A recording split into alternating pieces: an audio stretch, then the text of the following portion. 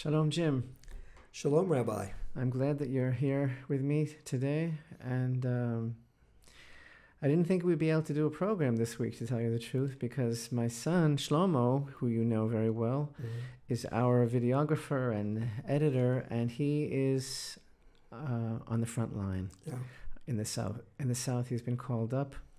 And fortunately, you were able to put something together for us today, a little bit of a different format. But how could we not try and reach out to our listeners and viewers and let them know what's going on? It's such a hard thing to talk about. These are such difficult days. I guess this is the first time that you've actually been in Israel in an actual wartime situation. Exactly. I've been coming here, as most of our regular listeners know, I've been coming here since 1994, every year except for the 2 years of COVID. And I've had some near misses when we've had these horrible suicide bombings years ago. But this was a first, being here when the sirens went off, especially right. In fact, this you, time. you just came over here to our home today, and as we were sitting and talking about doing this program, the siren went off right here in Jerusalem. Right, 12 noon, just about. Yeah. So this is very hard, and it's hard times. And in fact, this past Shabbat, which was also the festival of Shmini Atzeret, Simchat Torah, undoubtedly we could say that it was one of the worst days in the history of Israel. Amen. And certainly the bloodiest day, absolutely, in the history of Israel. Now we know so far that over 700 people were killed, murdered, really murdered. Soldiers and policemen, but many, many civilians, many, many children. And it's very, very hard to describe what's going on here. It is a completely different situation, a completely different scenario. It's basically a war for our survival now. It really is. Right. This week we start reading the Torah again from the beginning. Breshit, it's a whole new beginning, a whole new world, a whole new creation. So that fits in really quite succinctly in a way. Hashem is renewing all of creation. Speaking of God, speaking of Hashem, a lot of people are asking, where is he? And expressing a lot of doubts of faith. And you know what? I see him right here in the midst of all of this. It is part of this tremendous master plan. You know what? God made promises to Abraham, Isaac, and Jacob. Those are huge promises that he made to those huge men. And those promises are forever.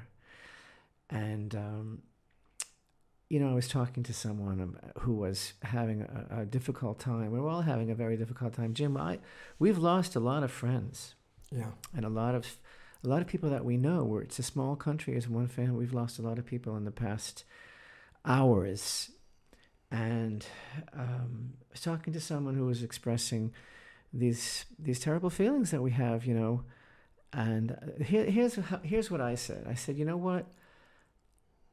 I have to believe that there's a God in the world because nothing else makes sense. And everything that I have learned my whole life, I know that there's a God in the world. And I know that he runs everything exactly as it needs to be.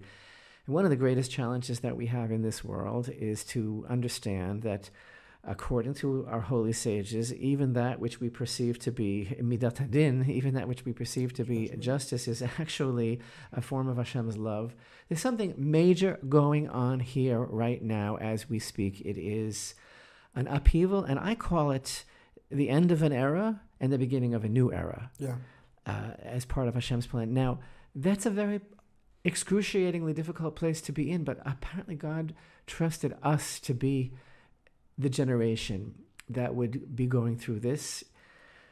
You know what, Jim? I can't speak for Hashem and talk about the atrocities and the terrible things that have happened to people. People died in the Holocaust.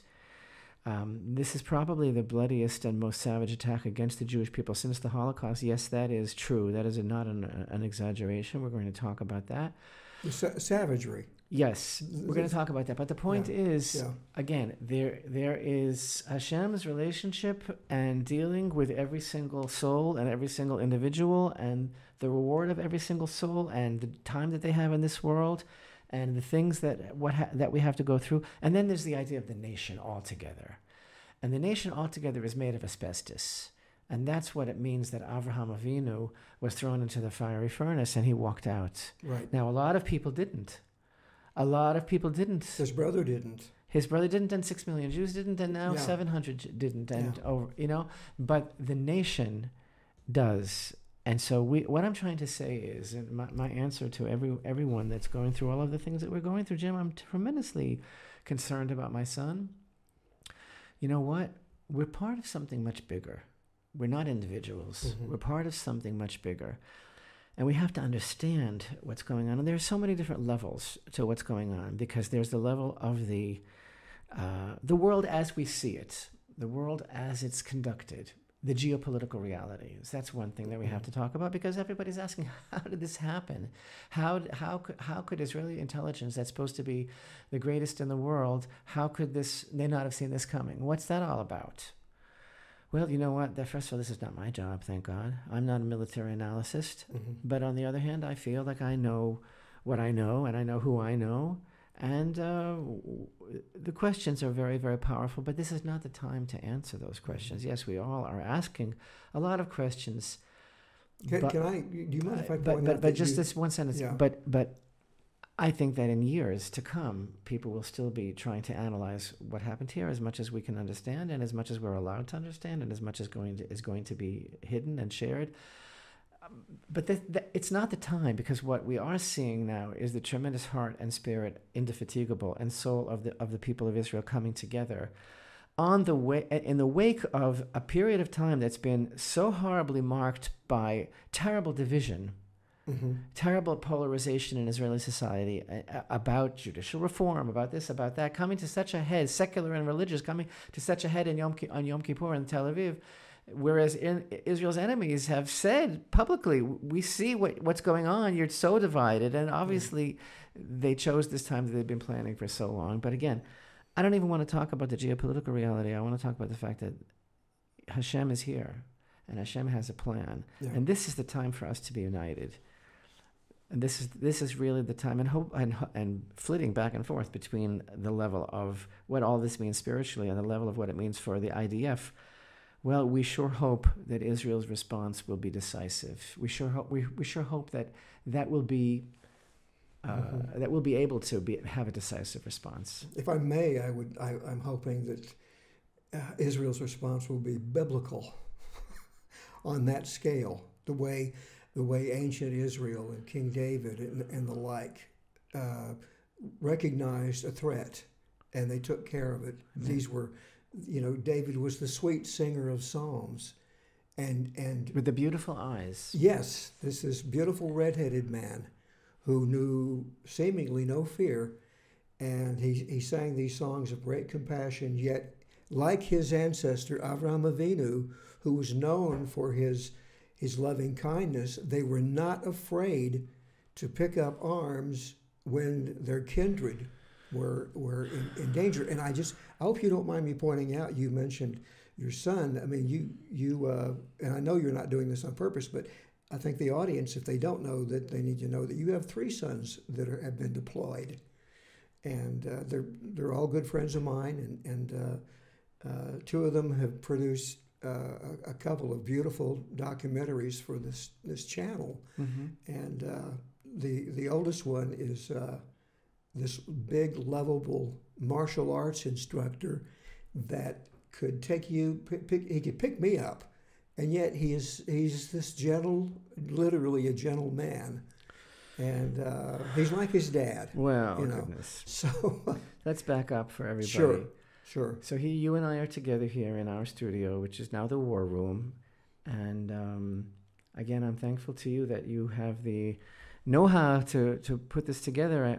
We're apologizing to our viewers. Things are a little bit different. It's not the same format. But again, I'm thankful that we were able to do this at all, because Shlomo, my son, is my right-hand man. He is full-time employee of Jerusalem Lights. He does all of our video work. I don't know when he's coming back to. He's the one that's responsible for it looking so cleanly professional. Yes, he's quite a pro. And so I don't know if he'll be away for days or weeks. We don't know anything.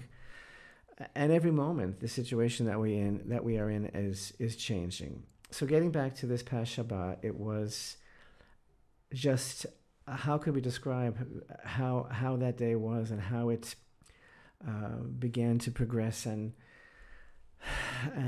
as we received news of what was going on, these are things that are very difficult to talk about. So even now, we hear jets overhead, and we heard the thumping of missiles falling in the area of Jerusalem. What's going on now, Jim, is that this war that has been thrust upon us is, we can feel that it is literally a doomsday scenario. Mm-hmm. It is literally the war that will be decisive in the survival of the state of Israel. Right. Hamas is the embodiment of evil. Let's just say that. What's going on here, and I know that much of the world press has been focused on what's going on, and I think I've seen a lot of different outfits that have been quite graphic and quite upfront about and quite honest about what's going on for a change. You know, what's going on here is so difficult to speak about, and we won't speak about everything, but the level of savagery and atrocity that's being committed is unparalleled. And I have to say this, it might sound extreme and people might think it's crazy, but you know what they have done so far, and I mean, imagine, you know what it was like there was Shabbat and Sunday, and today we're recording, it's Monday. First of all, yesterday there was a period of time in the afternoon, over a couple of hours, where the numbers quickly went up from over 200 had been killed to 700. Right. Because they're uncovering more bodies. They found 260 bodies of people, many foreign nationals as well, that had been savagely murdered, that had been at this nature festival, this rave, Mm-hmm. near the border with Gaza. The survivor spoke of it, and it sounds like a mass execution. Yes. And so again, people want to know how this happened, the geopolitical reality, the logistics. Mm-hmm. Again, I'm no general in the IDF that I can explain all of this. I can explain to you a lot of the background. I can explain to you that Israel was pressured by America and Europe decades ago to abandon Gaza, to exile 10,000 righteous Jews that were living in Gush Katif, that were literally the buffer between us and Gaza. I can tell you that Gaza is under the control of a terrorist organization. It's recognized internationally as being a terrorist organization, and people they bandy around these ignorant statements like Israel is an apartheid state, but what we're doing to Gaza, we're not in charge of Gaza. Hamas is in charge of Gaza, right? So whatever it is that they did, what they did, that they were able to, there are all sorts of stories and headlines that they were working on this for years, and they must have been, because it took a lot of planning, and they fooled Israel and they lulled Israel into complacency by thinking, by making us think that they're not interested in military confrontation. Whatever it is, whether it's Iranian-backed, which I really believe that there's evidence that this is coming from Iran, that this is Iranian proxy money and missiles. And the first day, Shabbat, thousands of missiles were launched against Israel, and they're still continuing now. So Shabbat. Where do the poor Palestinians get thousands of rockets? Right, if they're that... and RPG launchers and the arms and the munitions. So on Shabbat, whether it's hundreds or thousands of terrorists poured into Israel, again, where was the military establishment? Were they aware of what was going on? Was there a total intelligence blackout? I don't know. That's not where I'm going. These questions have to be answered, but I want everybody to know what happened. So they drove into Israel. They broke through the fence. They drove into Israel. They drove into cities that are in the south, that are near the border with Gaza. And they basically took over towns like Sderot. They came and they entered homes and apartment buildings, and they went from door to door, sometimes masquerading as IDF soldiers. Apparently they had uniforms, literally murdering people, some in their beds, murdering parents in front of their children, murdering children in front of their parents. There was in one home, they murdered an entire family. In another home, they murdered the parents, and then they live streamed it. They took one of the kids' cell phones and live streamed this execution. They took over 100 captives. Captives. They took, I can't even speak about it because death would be so much better. 5 teenage girls from one family. Yeah. Amen. They took old people, infirmed, they took a woman, a grandmother, a Holocaust survivor in a wheelchair. They took all of these people into Gaza, men, women, and children. They slaughtered high officers in the IDF, Right. high officers. They took over an army base. They paraded women naked in the streets of Gaza. They abused a retarded child. All these things are on video clips that I can't watch personally. I can't even. I can't watch it. I can't watch it. They abused all of these people, and they dragged the bodies of soldiers through the streets, right? And again, the Nazis, made their names be obliterated. They wanted to kill all the Jews, and they were extremely organized, and they had a way of doing that. And there was some pretty horrible torture along the way, but the main thing was get it done. This is completely different. This is completely different. This is about murdering every Jew in the world. Not to defend them, but they didn't try to they didn't try to trumpet to the world, look what we're doing to the Jews. In fact, they tried to keep it quiet. The Nazis did, exactly. Them, but the point is, this is why, and I hope I'm not veering off too much. Somebody said, well, why is Ishmael doing that? This is not Ishmael. This is Amalek. Amalek hated God, and they hated. You know what? The I don't Jewish have people. a DNA kit on me. It could be Ishmael. Yado bakol v'yad kol bo, right? What does the Torah say? His hand is in everything, and he's against everybody. I'm not going to say. It doesn't really interest me right now if they're Ishmael, if they're Amalek, but they are who they are. And anybody who's been in the IDF, and I was in a combat unit for 12 years, Jim, but I'm an old man now. Anybody who knows anything about this mentality, talk to people who fought in Lebanon. They were being fired upon, and they saw finally through the scopes the source of the fire was a 7-year-old boy or a pregnant woman, right? This is who they send. This is what their idea of life is, right? Right. So, again, it's unspeakable what they have done, and I mean, a number like this that we could say that so far, and the numbers keep climbing because they keep finding bodies, because there were people that were grievously wounded. There were over 2,500, maybe 2,800 people that were wounded. So far today, the death count of the people that were killed on this past Shabbat here in Israel is over 700. And the thing is that can we even understand a figure like that? Well, first of all, the word that people are using over and over because it is so appropriate, unprecedented. We've never seen this number of deaths and casualties, and for those who still might not be, the few people out there who are not familiar with this country, it's such a small country that everybody knows everybody. There's not one house in Israel that is not affected by this. Yeah, it's family. There are people that we grew up with, people that we know, friends, students, family, everybody. Everybody is affected. All of my friends here, including you, all of my friends who are my age or close to it, they all have kids that were sent to Gaza. And it makes me, is it this Parsha or the next Parsha where the word Hamas is in the text? Is it this one? It's the end of this one. Yeah, the earth was filled with Hamas, it's describing the flood, and there was Hamas. Violent robbery. Yeah, violent robbery. So again, they're not hiding it from the world, right? How the world is reacting is another story that I want to talk about as well. But the point is, this is there. And by the way, today, as we're sitting here recording Monday. Last night, another 70 terrorists poured in, and most of them have been eliminated. But there are now, as of this hour, the IDF says that it took control of all the towns along the border. But there's still terrorists at large. They're still attacking with missiles. We have up north Hezbollah to worry about, and we also don't know what the actual role to play will be of the West Bank Arabs, of the Israeli Arabs, and of the Judean Samaria Arabs. How much are they going to join in all of this?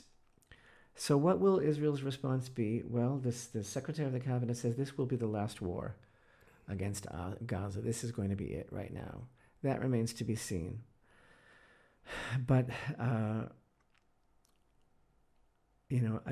again, I think that people don't really understand the mentality that we're dealing with. I think they don't really understand who, if you can call them people, who they really are. Whether you like Jews, you don't like Jews, you think Zionists are evil, bandying around these tired expressions, you have to understand what's going on here in Israel is going to.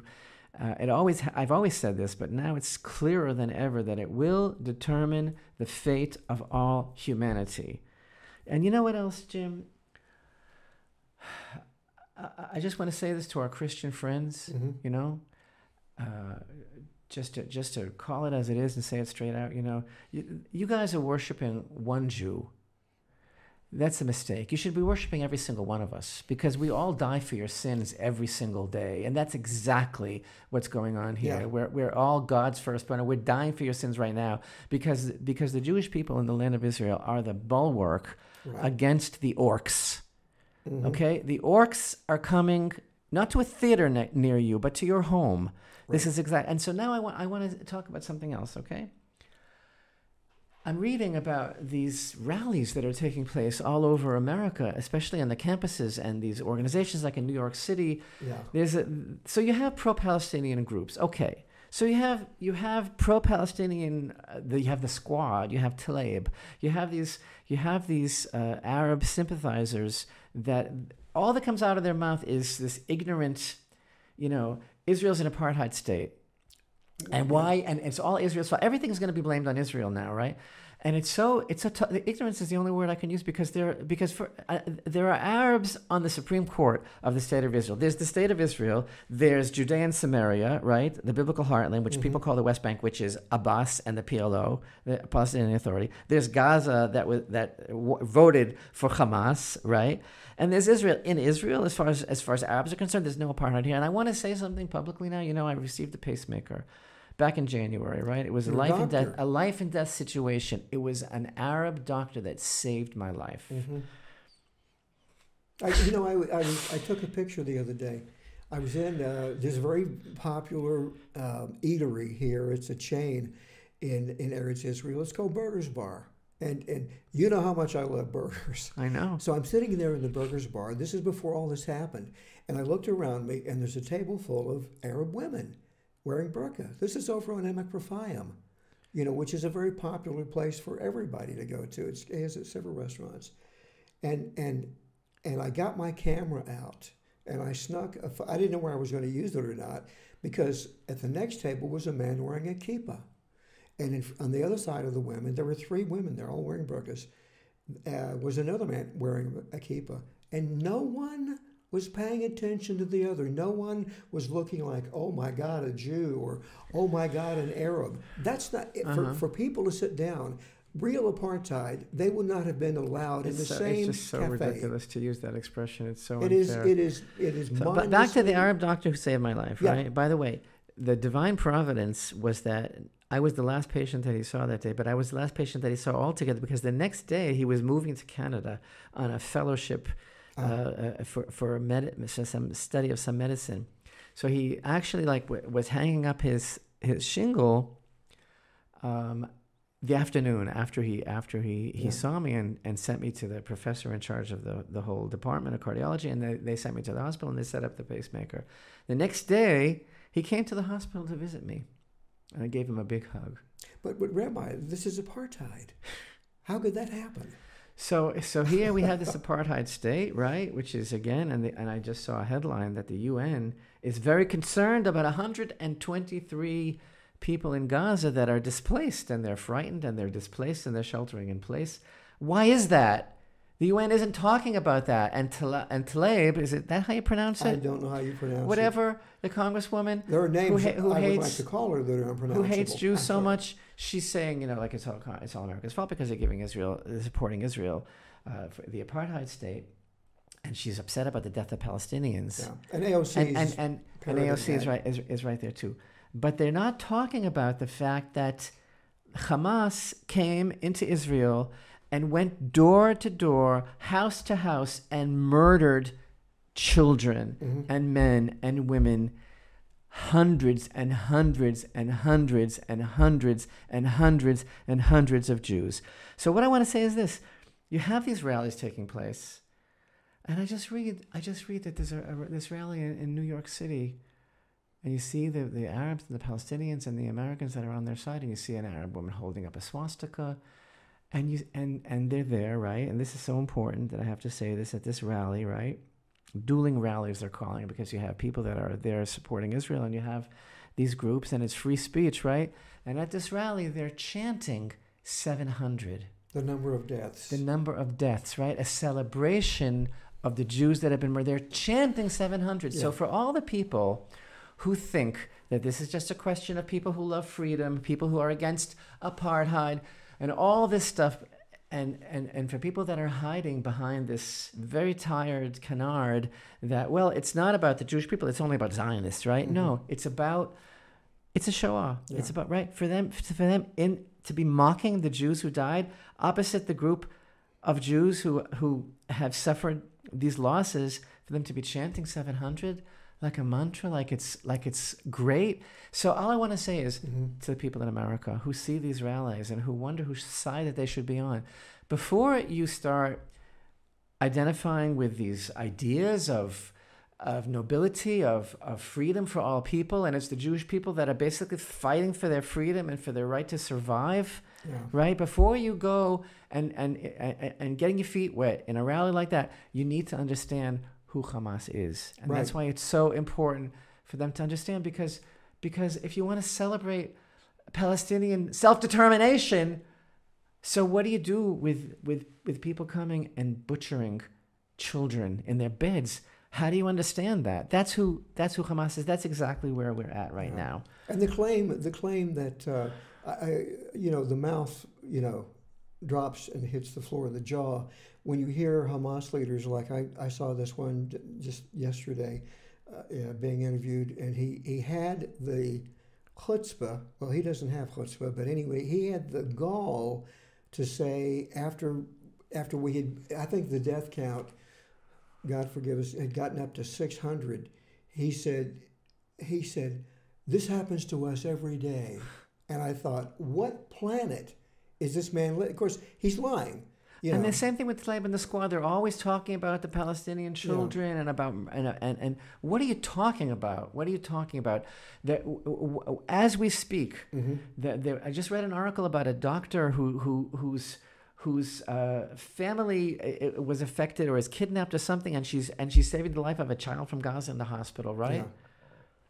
Yeah. It's just so. And the we know it's probably full blown by the time people are watching this. But I've been telling my friends back home when they said, and these are pro-Israel people, all of my friends are, and they said, is Israel going to finish this? And I said, well, if they don't listen to the international leaders who will say this needs to be a measured response to Hamas, and I told them, I said, but they will not factor in the fact that just this past year in Israel, this thing has almost been and you don't hear about it. But that people that under the endorsement of Hamas, Palestinians have walked up in broad daylight and emptied automatic weapons into a Jewish car stopped in traffic. They have right up here, up the hill when I was visiting you one day. The first day that you came, the last trip. Right. They ran into a Palestinian rammed into kids. Right. And then you have all of the knife attacks. I mean, since this all escalated within the last 2 years or so. From my perspective, but you've been living with it every day. I tell people all the time that I feel safer, especially in Jerusalem, than I do in many cities of the world. But I do tend to look over my shoulder more than I used to. I still feel the same way. Yeah. I still feel the same way, Jim. I would not be anywhere else in the world. This is where we have to be. Amen. And I think that every Jew in the world should be here as well.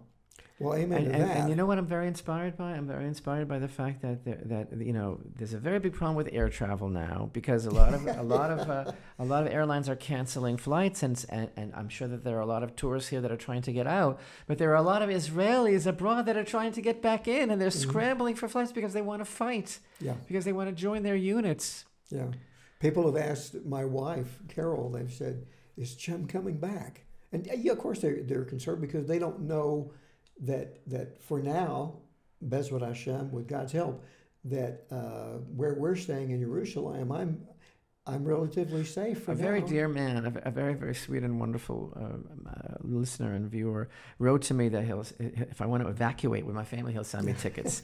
And I wrote back, I said, we would never evacuate. And he said, I did know that. I was just saying because I feel that I need to say something. But a very sweet friend texted me and said, do you have enough food, Jim?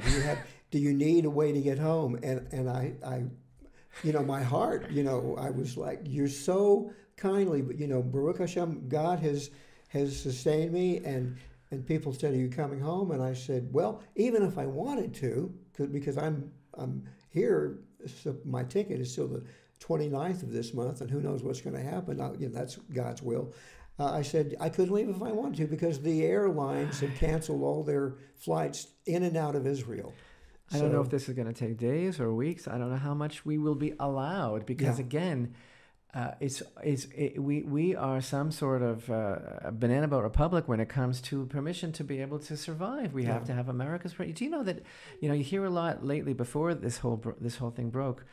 You heard a lot about Air Force flights bombing strategic locations in Syria that are Iranian points, and you know that for every single flight, we have to have America's permission and Russia's permission to fly over Syria. So now, the Prime Minister was talking about how he spoke to world leaders, he spoke to Biden, he spoke to Macron, he spoke to the Prime Minister of Great Britain, and everybody is on his side right now. So maybe strike while the iron's hot. I don't know when that's going to change, and soon, very, very soon. And you're already hearing it's Israel's fault, and it has to be measured, like you said, and there's this whole thing. What is that word called? Moral equivalency. Yeah, moral equivalency. About how everybody deplores all human suffering, but the Jews are not the humans here. That's the thing. So now America is sending an aircraft carrier. Yeah. And it's accompanying vessels to Gerald R. Ford. And President Biden said that he has Israel's back and is rock solid. And that's not a small thing to send an aircraft carrier with thousands of troops. I don't know what they're going to do with it. I don't know. Does that mean America is going to put boots on the ground and fight alongside of us because they realize it's a question of survival? Is it just a political ploy to show that, because of Ukraine or because of, I don't know what. But I'm also not terribly impressed. I want to make it clear I'm very appreciative and very grateful that America wants to do that, even though, again, I don't know exactly what the motivation is. But part of the situation that we're in is because of America. Yeah. Because it was American pressure and European pressure that made Israel vacate and disengage from Gaza, expel 10,000 righteous Jews who lived in Gush Katif that were literally the human buffer between us and Gaza. And the promise was for peace, right? The promise was for peace. Yeah. And it took Gush Katif, which was a paradise on earth, right? And they destroyed it completely. Right. And that's what Hamas is. So, and living all of these years under the Iron Dome, with the real Iron Dome is Hashem, right? But the whole concept of this thing that has to protect us because the missiles are going to continue falling. So we'll give you the right to have the Iron Dome so that you can deflect them. What kind of way to live is that? Right. Who would live like that? And again, as far as what's going on, what you see on the streets now in these towns in the south of Israel, and again, missiles were just fired at Jerusalem. There are infiltrations. There are attacks all the time. This is a war to the finish, I hope. But I'm saying in America, if this was happening in Miami or Los Angeles, America has its own problems with unprecedented crime, unprecedented murder, unprecedented total unraveling of the human... Unprecedented border crossings. Right. But I'm saying, can you imagine an organization that not even everybody will have the audacity, the courage to call a terrorist organization coming en masse into people's homes and killing them? What would America be doing right now? And so to judge Israel it's just so totally hypocritical. But then again, everything about the way Israel is judged is always completely hypocritical. I don't know if this is appropriate to bring up in this podcast, but please, I know you'll stop me if it's a little too much. But my first thought, Shabbat morning, when the sirens went off, and I heard. In fact, I looked out and I saw the trails of the rockets over in the western sky from where I'm staying, and I thought, wait a minute, this is the end of the Hag. It's still kind of officially Sukkot.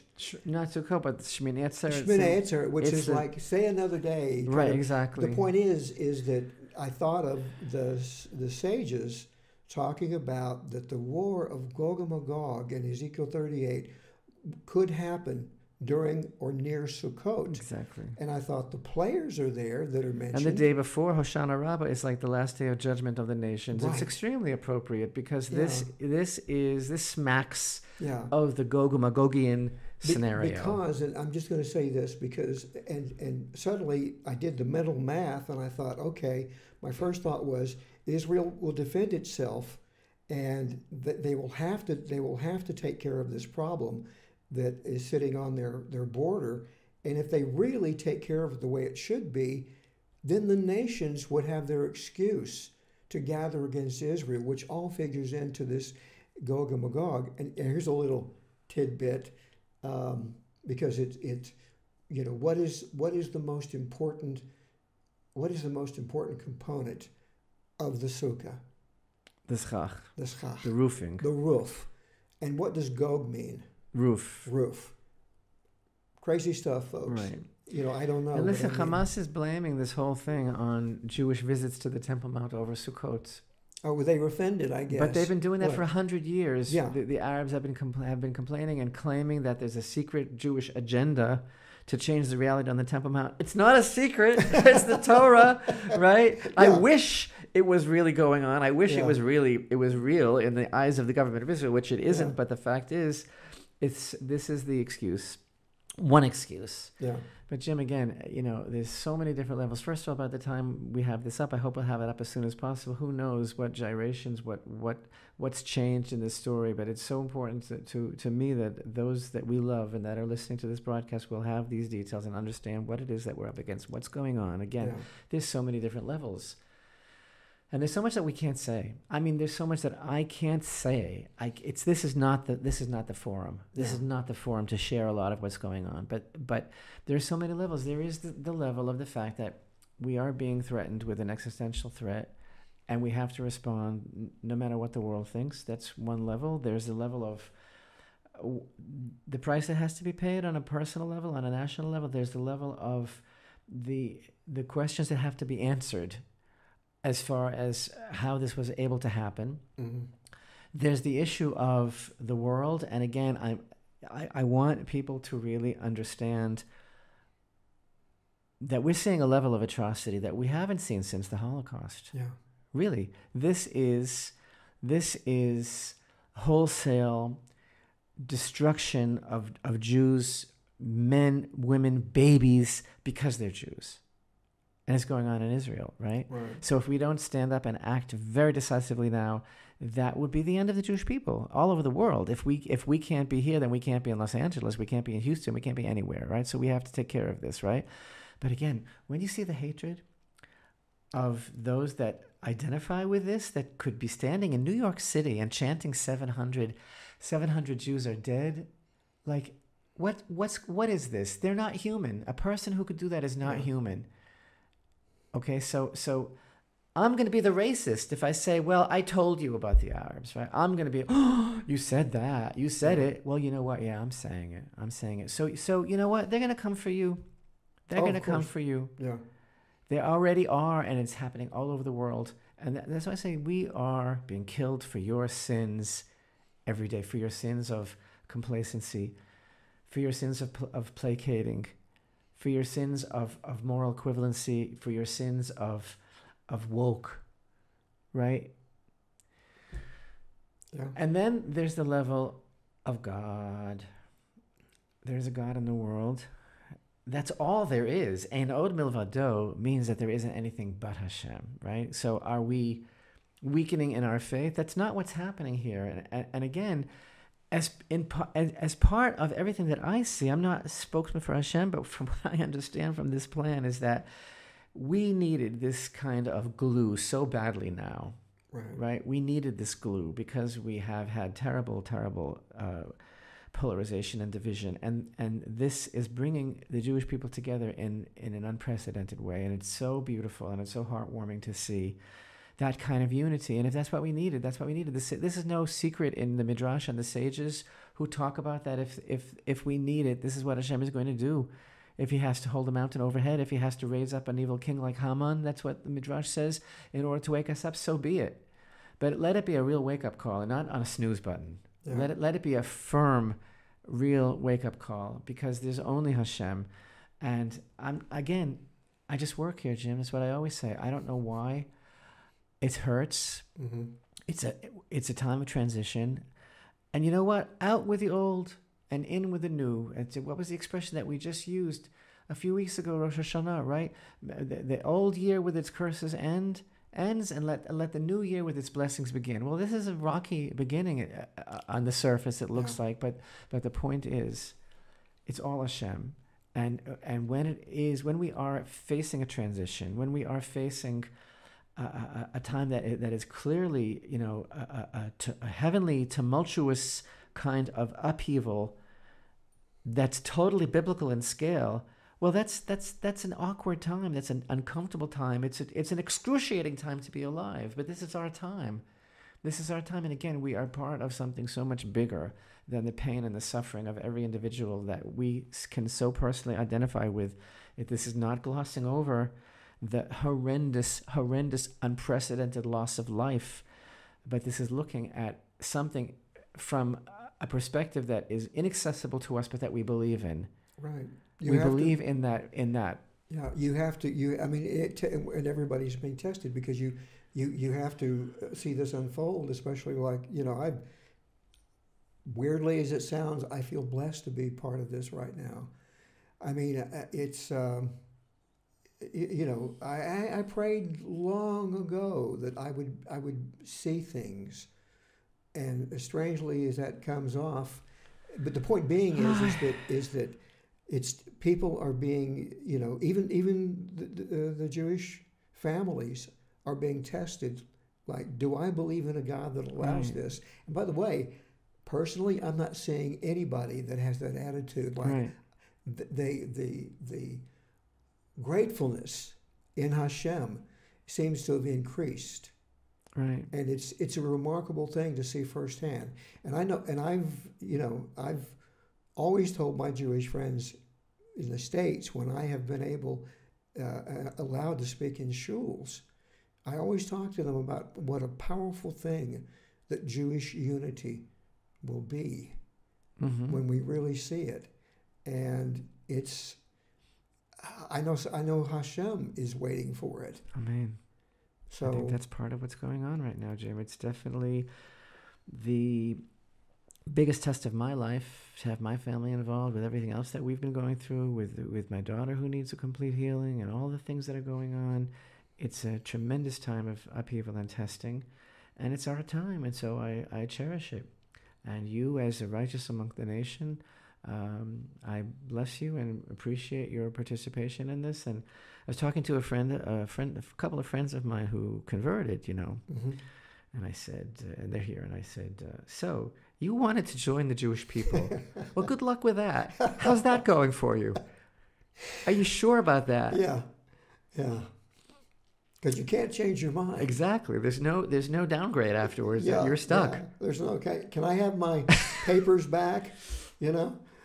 So, well, Jim, I'm so grateful to you that you enabled us to record. I don't know how it's going to come out. I don't know if it's going to be on a level that Shlomo might be embarrassed, but we want everybody to know that Shlomo didn't do this because he's serving his country right now on the front line. But because we are starting Parshat Bereshit this week, and we're starting all over again from the very beginning of creation, there's so much to say. The most mysterious, the powerful, moving Torah portion, containing every secret of the universe, it's only fitting that we speak just a little bit about it, because until now we've just been talking about what's going on. So I just like to express one thought to you about this Torah portion, because it's just, I think, very, very compelling idea here as Hashem brings forth all of creation again from nothing as we speak, right? And again, it's just so inadequate to address one point when this is, again, more than one lifetime of study, and we've had Zoom lessons, and we speak about it year after year. But I just wonder, what can I do? This book, Breshit, this parsha, we could do weeks on this. Years. Well, what can I do? We have a few minutes. I just want to share one point. Okay. It was on the second day that God made a firmament in the midst of the waters.